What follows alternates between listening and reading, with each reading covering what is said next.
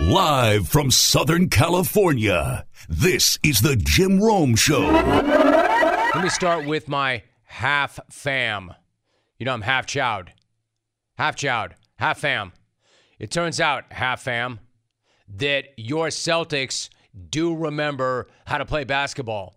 Turns out your Celtics have not completely quit on this series, or their head coach, or each other.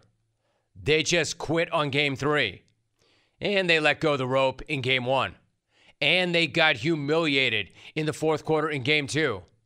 However, Game 4 last night was a different story, totally different story. Can't take that away from Boston.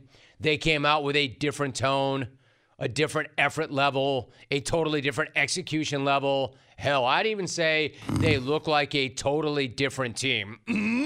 Totally trashed. Totally different. Jungle Tourette's, what can you do? You know what I would actually say about them? You know what they look like? Not so much a totally different team, but the team they're supposed to look like. They look like the actual Boston Celtics, not the sleepwalking chumps who spent the first 3 games of the series getting their asses punked and their heads handed to them. But yes, totally different story last night. Having said all that, I made it very clear. Different. Very different. However, zero credit to the Celtics. Zero credit for finally showing up for this series in the 4th game of this series. Zero credit for finally getting around to playing to your potential. Zero credit for actually hustling through the finish line and actually finishing and closing a game. Zero credit for just looking the way you're supposed to look and are capable of looking every single night, especially this time of year. Zero credit for waiting until you were down 3-0 with your backs to the wall. For real. I mean, I knew they'd show up last night. I said it on the program. I said that I bet them last night +2. Zero credit for finally showing up. If they played like that every single night, and they should, and they could, they would never be in the position that they're in right now. If the Celtics just showed up like that for every single game instead of only when they had their backs to the wall, this would be a totally different series right now.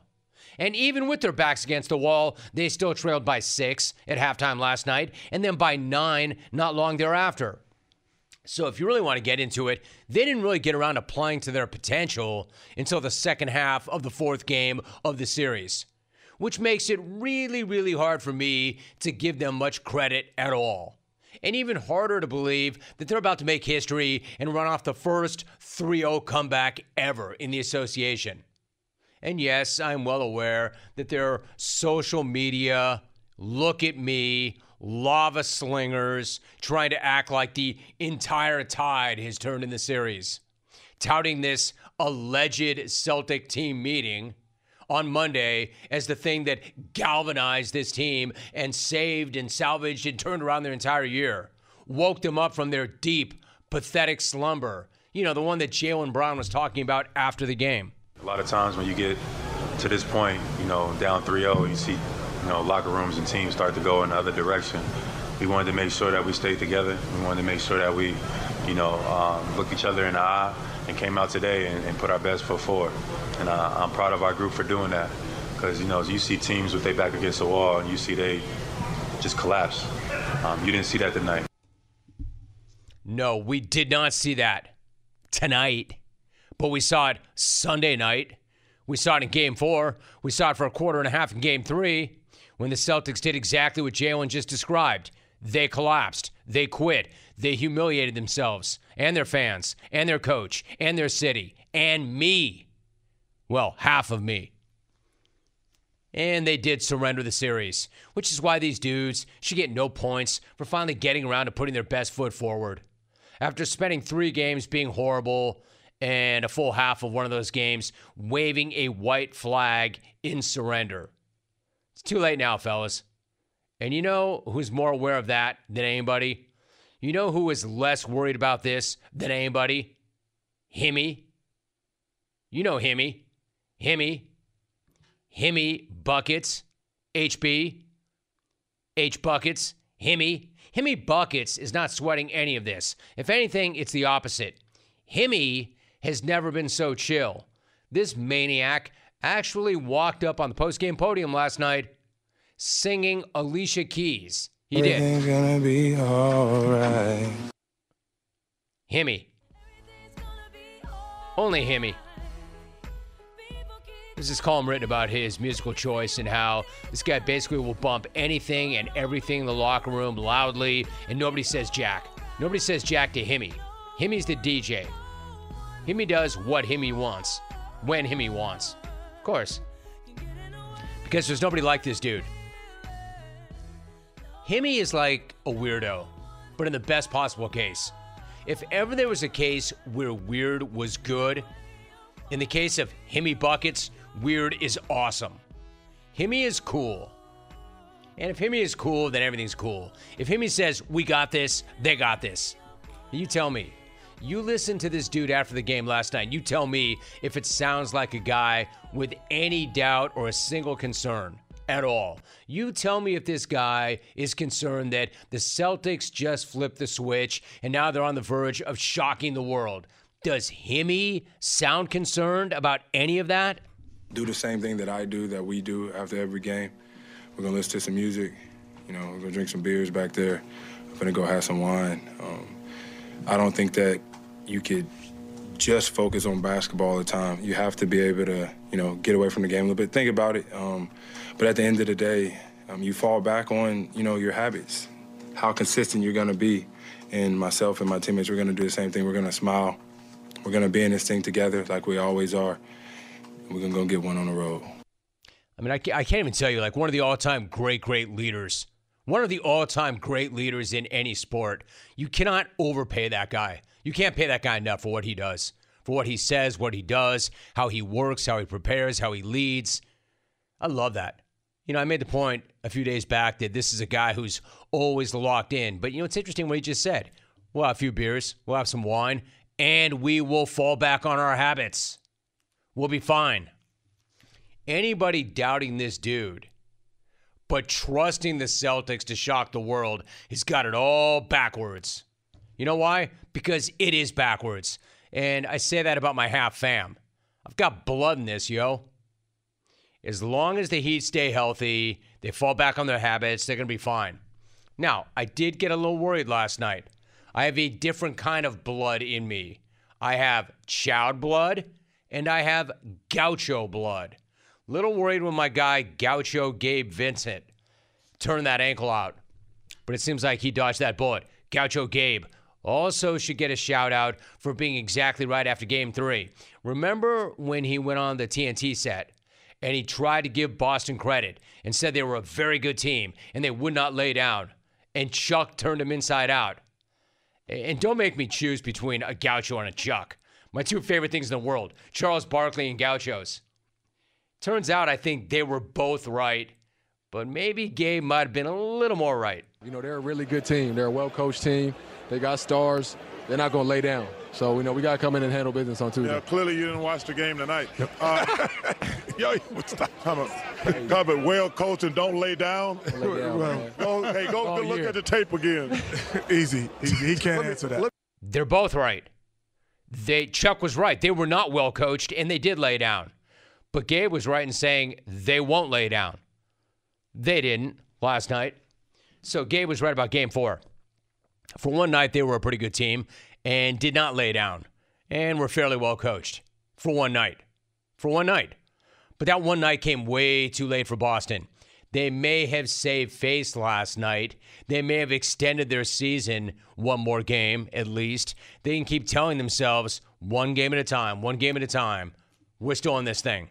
But really all they did was avoid further humiliating themselves and their fans and their head coach and their city, and most of all, me. Well, half of me. By getting swept by an 8.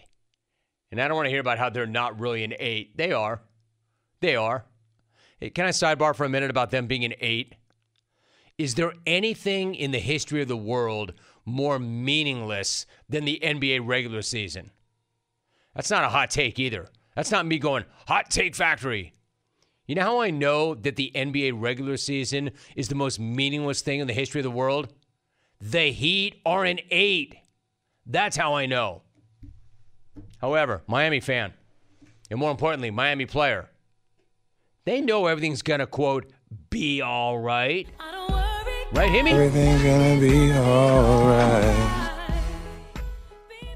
U.S. Cellular has some great news, especially for you, person listening to this podcast. Right now, you can get one line with unlimited data for just $29.99. So, unlike other cell networks, you won't have to pay for lines you don't need just to get a good price.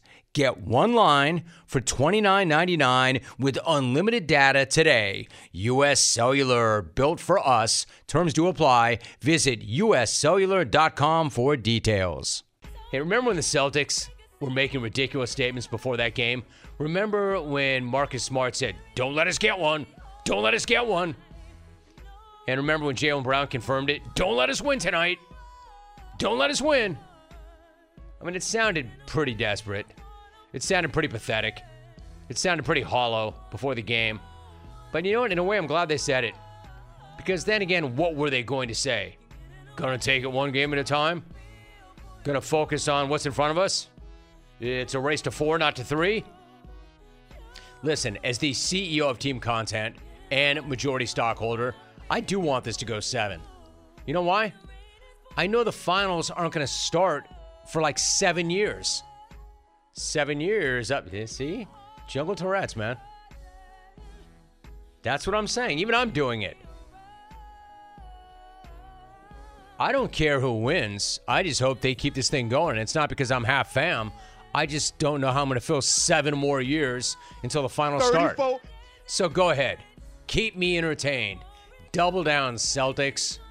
Warn them. Threaten them. Psycho Himmy again. Like my guy Al Horford. I love Al Horford. When he started knocking those threes last night, I knew they were in a pretty good place. But Al, my guy, say something. Go ahead, start talking. Al Horford, classy Al Horford, needs to put the Heat on notice. Al needs to tell Miami that he was there as a college kid for the Miracle on Ice. And if you think that was an upset, get ready for the Miracle en Masse. I guess what I'm trying to say is this. The Nuggets have been around for 46 years and have never been in the finals, and they are now. Unfortunately, it's going to be another 46 years until Game 1 tips of the NBA Finals. So go ahead, half fam. Extend this thing. Let's keep this going. Team content. Team content. Are you craving some protein after a good workout? Don't make a shake or eat a bar. Grab a bag of beef jerky from Old Trapper instead. Old Trapper beef jerky is tasty and tender. It's made with real strips of steak and quality spices that are smoked over a wood fire. And it goes wherever you go, to the game, to the gym, to the beach. Look for Old Trapper in the Clearview bag. You can see the quality you are buying. Look for it in major retail stores near you. And if you don't see it, ask for it by name, because no other jerky compares. Old Trapper, what's your beef? We are joined right now by Kelly McCrimmon. Kelly, it is great to have you on the program. I would ask you how you're doing, but I'm guessing you're doing pretty well. Am I right? Well, when you're in a series, you never know if you're going to come out the other end successfully. So certainly we're pleased to be leading the series 3-0. We're one win away from the Stanley Cup Finals. So we're excited about the opportunity in front of us. Okay, I think that's a fair response. Let me ask you, you won last night and you jumped on them pretty early on. What were your biggest takeaways from that game that does put you now a win away from advancing to the Stanley Cup Final for the second time in franchise history? The biggest thing for me, Jim, would be how different the game was to what everyone likely expected. Games 1 and 2 were both overtime games. And, game 1, I thought we were a little better than them. Game 2, they were a little better than us. We were fortunate to score late in game 2 and early in overtime. And then last night, Marchessault scoring from Eichel early in the first period to give us a lead, then the major penalty. and just how differently that game unfolded as to what we might have expected. And, like we anticipated Dallas's best game because of the fact we had the 2-0 lead. And we're, really pleased to be able to come into a difficult building and get a win. Kelly McCrimmon joining us. Kelly, in terms of that major penalty, what did you make of that incident where Jamie Benn received that 5-minute major and that game misconduct for cross-checking Mark Stone? What was your reaction? Well, I think it surprised a lot of people, likely on both teams and people watching the game. It was unprovoked. It'll be a situation where Jamie Benn has a hearing today with Department of Player Safety. So how that'll unfold, I guess we'll likely know here sometime this afternoon. It took their captain out of the game, so that part I guess had a direct impact on last night's game, and it gave us an opportunity to go on the power play for 5 minutes where we were able to build our lead from 1-0 to 2-0. Then we scored shortly after the power play to have a 3-0 lead 7 or 8 minutes into the game. So Kelly, in your mind, was that unfortunate, or frankly, was that dirty, and does that warrant a suspension in your opinion? Well, you don't like to speak too much on these things when there's a hearing already in place, but I think everybody would agree. It wasn't a hockey play. It was pretty vicious. And fortunately, Mark Stone wasn't hurt. The cross-check came right down on the side of his head. It could have gave him a concussion, could have broke his cheekbone, could have done any number of things. So fortunately, there was no injury on the play.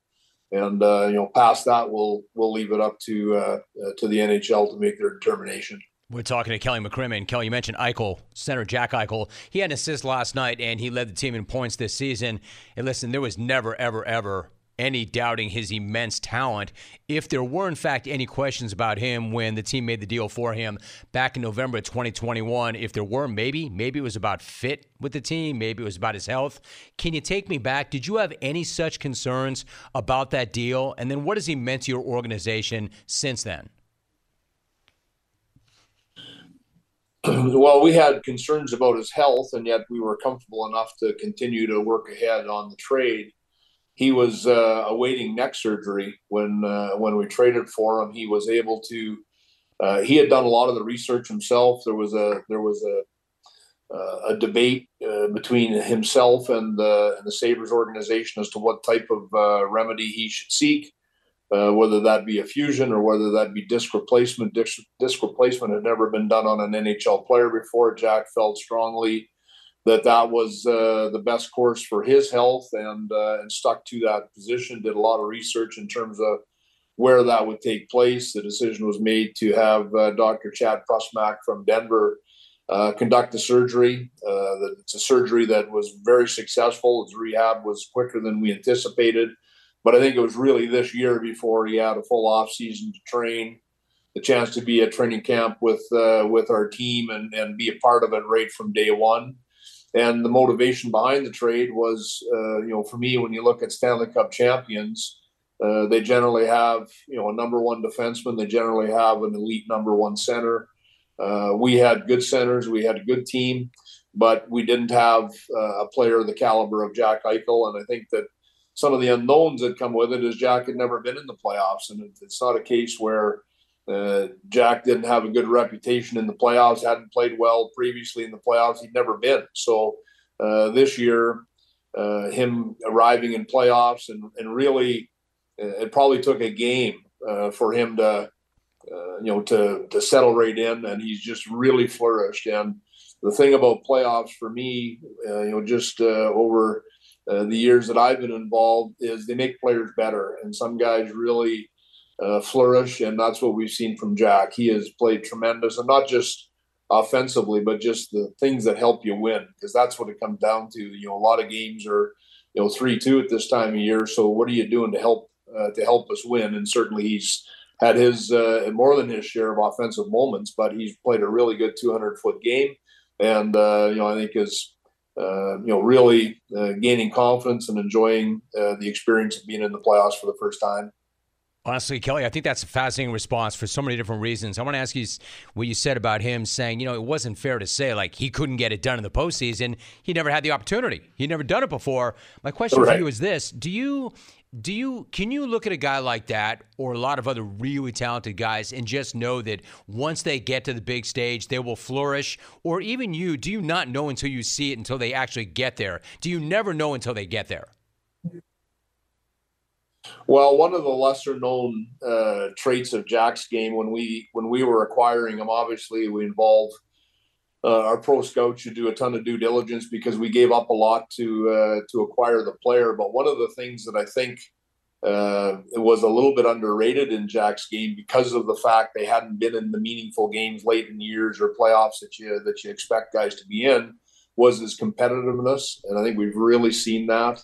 And then the other aspect of his game that is probably coming to the fore more and more is how strong he is. He really can protect the puck, and then when you combine that with the skating ability and the skill, it really makes him hard to take the puck away from. So, the competitiveness you believe is going to translate when those opportunities come. So we've certainly seen that.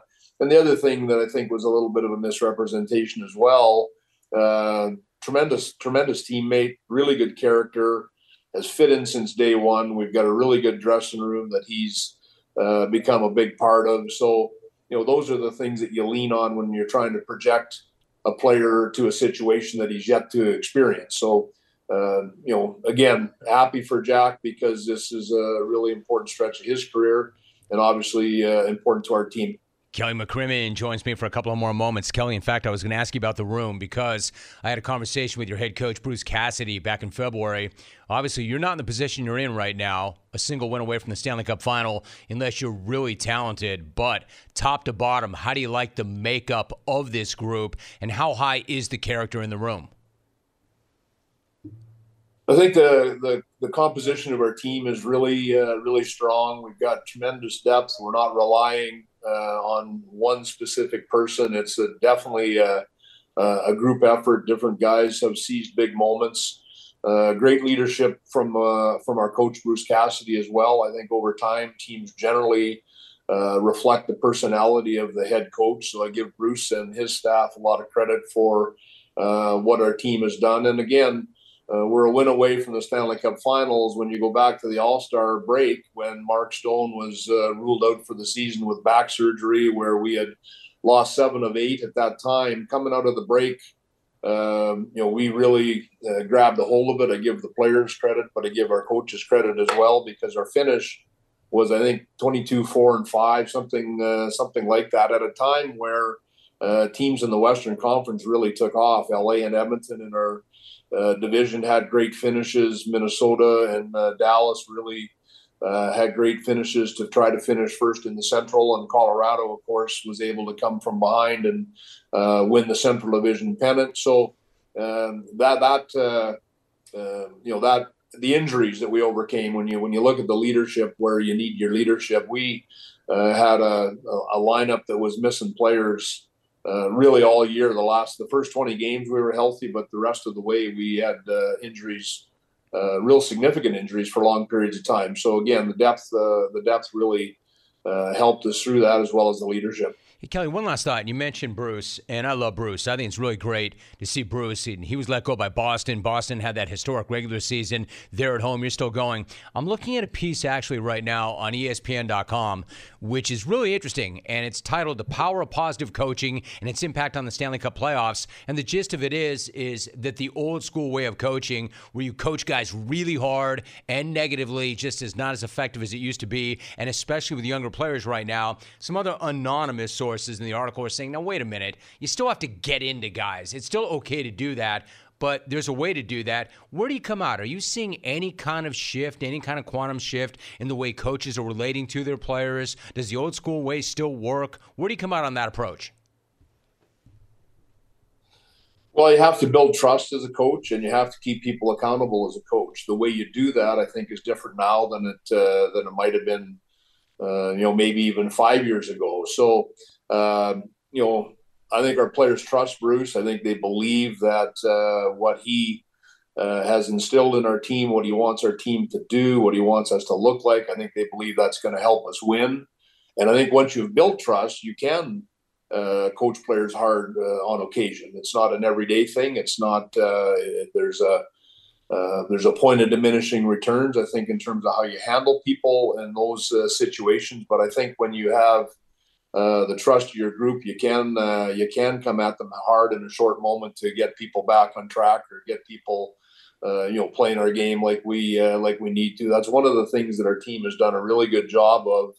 Is we generally get to our game, and when we fall off of that and we lose momentum or have a bad period, we have a pretty good maturity level to get back to it. And I think that comes from accountability, and that for me, in any era has to be there, whether that's from the veterans on your team, the coaches, or whatever the methods are for that to happen. But it definitely is different with today's player. I think that's really interesting. And never mind what it was like when you played, Kelly, it's different than it was 5 years ago. To your point, accountability, culture, character, these things are timeless. They all matter. He is the GM of the Vegas Golden Knights. They are now up 3-0 on the Stars. They're 1 game away from making it to the Stanley Cup Final for the second time in their 6-year franchise history. Kelly, really appreciate the time. Appreciate a great conversation. Thanks so much for doing that. Yeah, thanks very much for having me, Jim. Appreciate it. Discover credit cards do something pretty awesome. At the end of your first year, they automatically double all the cash back you've earned. That's right. Everything you have earned doubled. All the cash back from eating at your favorite restaurant doubled. All the cash back from that trip where you sort of learned to snowboard also doubled. And the best part, you don't have to do anything ridiculous to get it. Discover does it automatically. Seriously, though. See terms and check it out for yourself at discover.com/match. Did anybody find it strange that Aaron Rodgers stopped the entire news cycle in its tracks yesterday because he tweaked his calf at OTAs? Judging by the hysterical break-in reactions of certain TV networks and on social media, you would think that this non-story was some kind of major story. Like, batten down the hatches, everybody in, we're going wall-to-wall, 24/7. Get everybody in the field. Get them to the facility. Aaron tweaked his calf. Like, not a damn thing happened. Who cares? He tweaked his calf. It's a voluntary May practice. He took a vet day. End of story. Nothing to see here. Keep moving. You don't believe me? Take it from the source himself. Good photos there. Just tweaked my calf in the a little pre-practice conditioning, so I decided to take a vet day. Can it keep you down a while? I don't know. I mean, I don't think it's too serious. He handled that perfectly. Like, he did not get sucked in to the New York media, to the national hysteria. Like, he understood. He's like, he was laughing. Like, I tweaked my calf. Like, if he were the guy that everybody said that he was going to freak out in New York City, then that would have been the time to do so. Like, hey, man, give me some room to breathe. Get off me. Roll off me. I tweaked my calf, man. He could have gone Randy Johnson if you thought he was that guy. Don't talk back to me, all right? Give me some room. He's not. He laughed. He knew.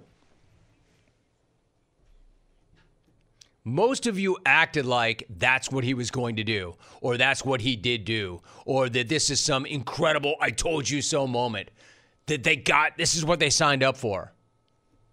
Dude, he didn't blow out an Achilles. He didn't shred his knee. He didn't suffer a concussion and go into the protocol. Does this sound like some significant injury? Today is May 24th. The Jets do not open up until the second week of September. I'm pretty sure, without even having to be a doctor on TV, that the calf is going to be fine by then. I'm pretty sure the calf will be fine. I'm just not really sure who needs to hear that or why. Like, it's almost as if everybody is just assuming the worst. Like, hey, Rome, did you see the report? Amputation is necessary. He's getting his leg cut off because of the calf that he tweaked. Everybody's just assuming that this was inevitable, that the situation is going to just jump right off the rails and right off the nearest cliff at any moment. And that at any moment, Aaron is going to have buyer's remorse, and Aaron's going to stop being so happy and stop being so motivated and stop being so energetic and stop looking so good and stop being so rejuvenated. And that he should have never done this in the first place. And he's already looking back at Green Bay, wishing that he was still there. The hell he is. Hate to break it to you, that's not how it is. He's still really happy. Nothing's changed. Now, I know Packer fan is feeling like a scorn lover that got left in the dust these days. And I know that in Wisco, all of this is hard to process and hard to accept. Believe me, I get it. I heard enough of it directly from Packer fan and Wisco fan already. I know. But I'll tell you what doesn't make sense. It doesn't mean it makes actual sense to go in on a guy for tweaking his calf at a voluntary practice and then sitting himself down and taking, quote, a vet day. I mean, what do you want this guy to do? Play hurt and maybe make it worse in May? Make that make sense. But then again, I understand that it's tough for a Wisco fan to respond rationally when they hear Aaron up at the podium bragging about how much fun it is to be at OTAs. I get that this response was probably going to trigger every last one of you Packer fans yesterday. I haven't been to OTAs in the last couple of years, so it's been nice to kind of be out here, be in the meetings, speak up about certain things, adjustments in the offense and additional coaching points. Obviously got a long history with Nathaniel, so he gives me a lot of latitude to speak up in the meetings, and just the opportunity to help out Zach and Tim and Chris in the room was a lot of fun. I know, Wisco fan. I know that's what your problem is. This is what you've been trying to tell me. This is what I don't get, Wisco fan. That's what Aaron should have been saying all along. That Aaron should use OTAs to be present, to help the QB room, to mesh with his wideouts, to speak up in meetings, and most importantly, to lead from the front. Yeah, I get it. But it makes no sense to try to take a run at him now that he's doing it in New York. That's just petty. That's just petty. And as I mentioned earlier, the situation in New York is so much different than the situation in Wisco. He doesn't know most of these guys. He has to get acclimated with them. He has to get on the same page with them. He has to help teach them the new offensive system. This is why Wisco fans conflicted, and why some Wisco fans are being petty and irrational and trying to use any excuse they can to take a run at Aaron. I get it, kinda. What I don't understand, though, is Jet fan freaking out yesterday. I know why Wisco fans freaking out. It's personal. They've got long, deep history with Aaron. Jet fan, why are you freaking out already? Guys, keep yourself tight and feeling confident with new and improved Dove Men Plus Care Antiperspirant, reformulated with 72-hour sweat and odor protection and 1/4 moisturizing cream. Stop worrying about your underarms so you can be present for the moments that matter. Do not let underarm insecurities keep you at arm's distance from the ones you care about. Buy new and improved Dove Men Plus Care Antiperspirant with 72-hour sweat and odor protection wherever personal care products are sold. But then again, everything with John Morant is odd these days. I'm going to bring my EP Tommy in. Tommy, you saw this first before I did. Why don't you share what you saw? What happened, and what is the TMZ report regarding John Morant? So this morning when we were prepping the show, I saw these weird posts on Ja's Instagram story. Freaked a lot of people out. The first one was Love Ya Ma with a blue heart and a picture of his ma. Then Love Ya Pops with a blue heart and a picture of his father hugging him. You the greatest baby girl, heart love you with his daughter. And then the last one was just bye, period. So obviously people got a little spooked by this. Now TMZ is reporting that the Shelby County Sheriff's Office actually went and did a wellness check on his home in Tennessee. Wow. And apparently he's fine. And all of that was communicating is that he's taking a break from social media. Oh, wow. Incredible. All right. Thanks for sharing that story. My reaction to that, if you're going to take a break from social media, you don't need to tell anybody that. But if you feel the need to do that, If you feel the need to let the world know, much less your family, that you're taking a break from social media, make it very clear that you're taking a break from social media and not that you're taking a break from life permanently, because that's how that read. They sent authorities in for a wellness check. That's scary and crazy and bizarre. And for what? Now the explanation was I was just letting my family know that I was taking a break from social media. Why? Why? That's weird. I'm not saying that's not the case. I'm saying that's weird. If you wanted to take a break from social media, and he should, hell, we all should. I would love to take a break from social media. I don't think anybody needs to break more than he does. And believe me, I would love to. But why do you need to share that with your family? Why do you need to tell your mom and your dad and your baby girl how much you love them and you're taking a break from social media? Isn't that weird? Or maybe it comes up in the course of a conversation. Like, hey, Pops, you know what I think? I'm sure they talk about a lot of things right now, right? I mean, Jaw's got a lot to talk about with his personal team. His personal team, his actual team, his family. I'm sure in that conversation, probably somebody, if they have his best interest at heart, would say, hey, Jaw, you know what would be a pretty good idea? Put the phone down. Because when you pick the phone up, bad things happen. You show up in clubs with a gun. You show up in a car with a gun. You lose a lot of money. You lose sponsorships. The league comes down on you. You get suspended. You're not available. My guy, maybe you stay off of social media. I can see where that conversation might come up. But why would you take to social media to inform your family members that you're taking a break from social media? Why do you need to tell anybody you're taking a break from social media? Is that how weird social media is? That if you're, quote, prominent on social media, you have to let people know you're taking a break? How about this? Why don't you just delete the app? Why don't you just put the phone down? Why do you need to say anything at all? And even if you're an incredible look at me person and you're addicted to social media and you feel this sense of self-importance, then be very clear about it and say, hey, followers, hey, fam, hey, nation, I'm taking a break from social media for obvious reasons. I want to work on myself. And then you just say it explicitly. But you don't want to be kind of cryptic about it and say, I love you, Ma, I love you, Pa, I love you, baby girl, bye. Because you know what will happen? Given your current state, they will send authorities in for a wellness check. I mean, even when Jaw's trying, I guess, he's still stepping in it. You don't owe anybody an explanation as to why you are no longer showing up in clubs, on Instagram Live with a gun. Just stop doing it. And if people, nobody's going to say, hey, Jaw, where's Jaw? Why is Jaw not on Instagram Live? Why is he not on social? I mean, I think we all know why, right? Nobody's going to wonder why you're not showing up, dude.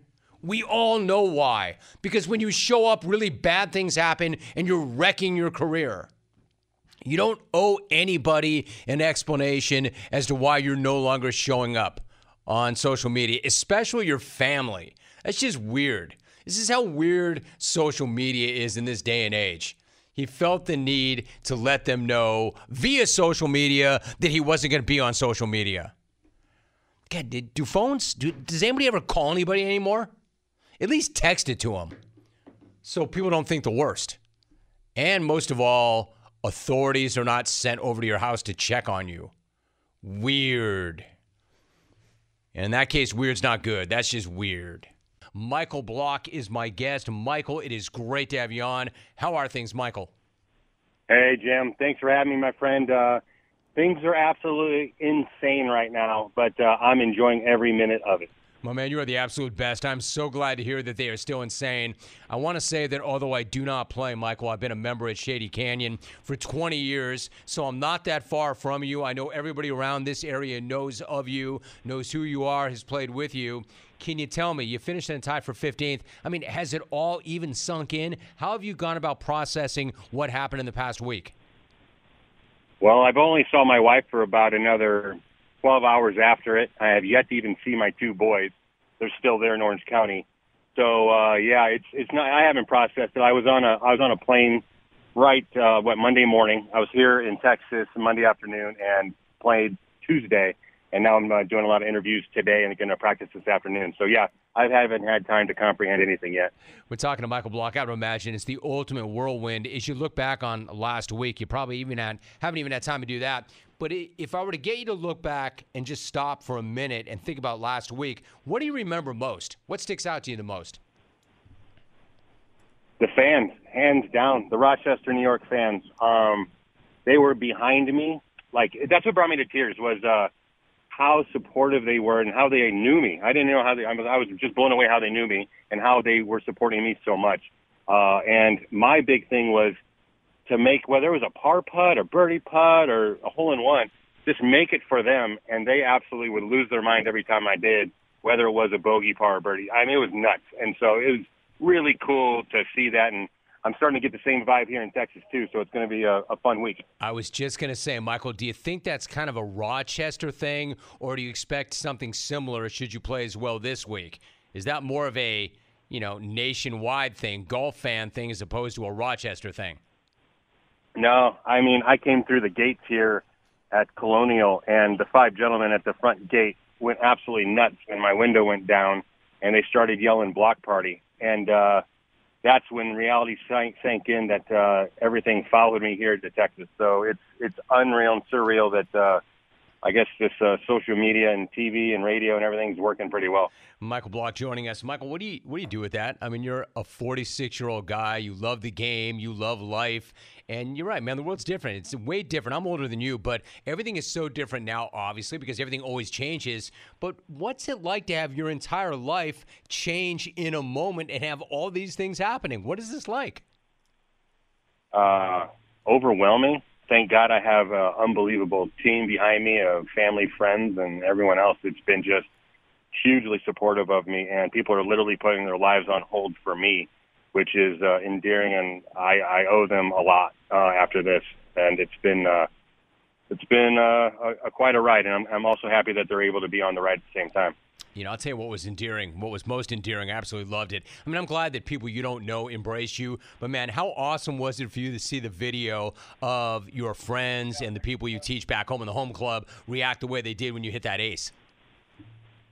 Unbelievable. And my last interview, he asked me if I was going to buy drinks for all of them, and 100%. I'm going to get every name of every person on that video, and when I get back, we're going to have another party because I missed that one. And I'll be buying around for everyone. Talking to Michael Block. So, Michael, you knew you could play. You always knew that you could play. I'm curious, what was it like, though, to be playing the weekend of a major with the likes of Justin Rose and Rory McIlroy?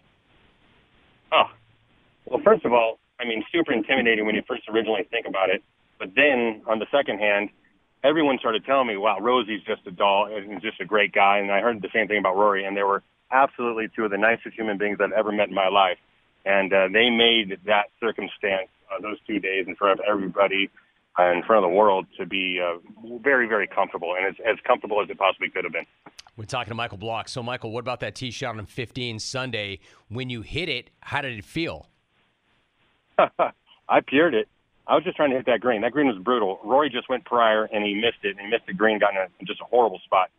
And the wind was strong into us, and all of a sudden it laid down slightly, and I needed that. I needed to lay down, and literally, I don't know what, for something from above, man, it just, everything happened, and it seemed to almost happen for a reason. But the wind laid down, and I go, let's go. And I literally kind of pulled the trigger a little earlier, and I hit it, and I didn't even see it go in. Rory just turns around, he gives me a hug, and he goes, that went in the hole. And I'm just like, there's no way. And I didn't believe him. I didn't believe him. I didn't believe the first 12 people that told me. And then once I finally got up on that green and saw it, it blew my mind. Michael Block joining us. Michael, in your entire career, like how many aces do you have? Do you know? 3 casual aces in my life, and my first one ever in a tournament. And I've played tons and tons of all types of, tournaments, big and small. And that was the first one in my life in a tournament. And I've always said, I can't believe I've never had one in a tournament. And under those circumstances, oh, man, I picked a good time to do it. It's incredible. And that Rory had to tell you that it went in and then that you didn't believe him. You used a tailor-made 7 for that ace. Were you really offered $50,000 for that club? Yes, I have been. I've been offered multiple people have actually offered to buy it and purchase it now. So, yes, I haven't determined if I'm going to do it or not. But one of the things that also might happen is I might be able to get that thing in a PGA museum because I think they might want to do that. And that would be very special to me as a PGA member. I was going to say, Michael, that sounds like something you would do, and I don't think anybody would fault you at all for taking the money. I don't like talking money with people. I don't. It's none of my business. But can I ask you, as somebody, and you mentioned this, as a club pro, you love what you do, but $50,000 is a lot of money for anybody. You mentioned it. When was the first time in your life that you made $50,000 a year being a club pro? How long ago? 10 years ago? 10 years ago. Maybe 10 to 15. Somewhere in that zone. I remember when I started, I was making, I think, $850 or $950, an hour as an assistant pro, and so you can figure that out. That wasn't very much money. So I've worked my way up. I'm making more than $50,000 now at the club, obviously, but yeah, it's crazy. $50,000 to me is a lot of work that I usually have to put into it, and for me to be able to possibly sell a club for that much money and to put that money into a bank and possibly help pay for my kids' college and stuff like that, it's pretty amazing. No, I really appreciate that response. That's why I asked you that question. That is a lot of money for anybody, but especially given the work you've put in. Let me ask you really quickly, how long have you played with the current set of irons that you have right now? I'm on, I believe it's 12 years. I mean, they are, I don't know if you've seen a picture of them, Jim, but they are absolutely, they look like they're, if you saw them in a garage sale, you might spend $25 for them. I mean, the shaft labels are completely gone, so you can't even tell what shaft I'm using. The guys were laughing so hard at the beginning of the week because they felt my grips in the TaylorMade Tour van. My grips have been on there for probably 3 years, so they're super worn out. And they're like, "Do you want us to put new grips on at the beginning of the week?" I'm like, "Absolutely not. I love. It's when I change the grips, it changes my feels, and when I change my feels, it just gets off. And I don't want to have that happen under a big circumstance like that. So, yeah, it's been crazy. Those clubs have been my friends and my babies for a long time. Michael, the best story gets better and better and better. Before you go, obviously that top 15 puts you in next year's PGA Championship as well. You're already guaranteed a crack a year from now in Louisville. What does that represent to you?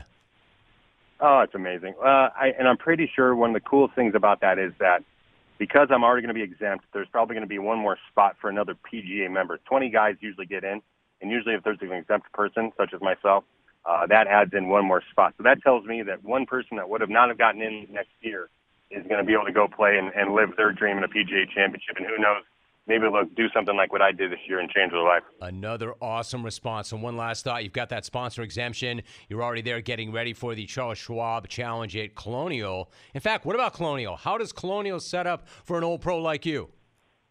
I don't want to, get ahead of myself here, but this course actually sets up better for me than Oak Hill. It's tight. It really likes to have you cut the ball off the tee, which is exactly my feel. And the greens are beautiful. It's small greens, so you got to be precise with your irons, which I normally am. And the people here are nice, and the weather's hot, so this 46-year-old body feels great. So I'm super excited. I can't wait to get after it tomorrow. Well, man, I know you brought the same set of clothes. Did you find a pair of shorts yet? I didn't. I haven't. I think I got to go in I'm gonna practice here in about an hour for this afternoon. It's getting muggy out here, so I think I'm gonna hit up the golf shop and grab myself some shorts. I love it, Michael. Appreciate you so much. It's one of my favorite golf stories ever. Not recently, but ever. You were such a good dude. It's such an amazing story, and I know there's been a lot of media requests. So thanks for making time for this show. Really appreciate it, Michael. Have a great week. Jim, I've been watching you a long time, and I was coming on your show for sure, buddy. Hey, I appreciate it. Mike in Vegas. Good to have you on, Mike. How are you? Doing awesome, Jim. What's happening? What's up, dude? Hey, I wanted to talk about all the good hockey vibes going on right now in Vegas, man. But first, I got to talk about these Dallas Stars. Their fans just embarrassing themselves last night, just quitting like just clowns that they are. But even worse than that, bro, it's the cheap shots at Captain Mark Stone, man. I'm kind of done with it. Like, he's one of the most respected captains in the game. It's just more of the same baggery we saw up in Edmonton. But you know what? We're just not going to let it bug us. Like, we love the hockey vibes in Vegas. We love our team. I've been here for 30 years. I'm a lifetime Raider fan, but there's nothing like what the Golden Knights give us. We know all these hockey old heads, they all hate us. They all hate how we drafted. They all hate our salary cap, blah, blah, blah, all the nonsense that they hate. Guess what? We don't care at all. We love what we got. We're going to the Cup, and that's all I got. Nice job. I agree with you. Old head, old school, bitter Bob, always has a take. Let's go there right now. What's going on, Bob? How are you? Oh, pretty good, Jim. How are you today? Great. Always. Hey, Jim, this is kind of a weird take. I'd like to start it off that I am not an NBA fan. I've never watched an NBA Finals. I thought it was kind of boring. I used to watch basketball. To me, it was the same people over and over. However, 2 weeks ago, when I heard that Miami got into the semifinals, I didn't know much about it because I didn't know basketball, but I heard in an interview that Miami has 7 undrafted players on their regular team. 7. Where are the scouts on that? And they were the lowest scoring team in the NBA. And as you stated the other day, they got in by the skin of their teeth. And they get to the semifinals. So I said, well, what's this? And they're playing against the Boston Celtics. And everybody picked the Celtics either to win or to come in. We knew that. So, well, let me watch. Well, I watched the game, and they won. I watched another game, and they won. And they watched another game. Well, Jim, after they won those 3 games, I'll tell you one thing. I am definitely going to be watching the NBA Finals. And as far as I'm concerned, this team, Miami, has brought the NBA up in the world for clones like me and everything, because it finally shows that there's parity in the NBA, just like there's parity in college basketball. And I just want to say, Jim, that, you know, it's like you told the other day, that they're the best team, the Celtics. No, it's not, Jim. Like you said, it's the team with the best coaching and the desire by the players to win can beat superior talent any day of the week. So, and finally, Jim, I just want to say I will definitely be listening to the NBA Finals this year. And, and the one other thing, Jim, there's a chalk line of a dead body in front of the Boston offices, and that's because we know what it's for. It's for their coach after they lose their final game, and the muckety-mucks tell them to hit the bricks. Anyway, Jim, that was my take, and I just want to say I am definitely in on the NBA, but out for the show. Thanks, Jim. Oh, Bob. He got the plane down somehow. Well, Bob, you're right about one thing. When you started by saying this is kind of a weird take, most of yours are. Good night,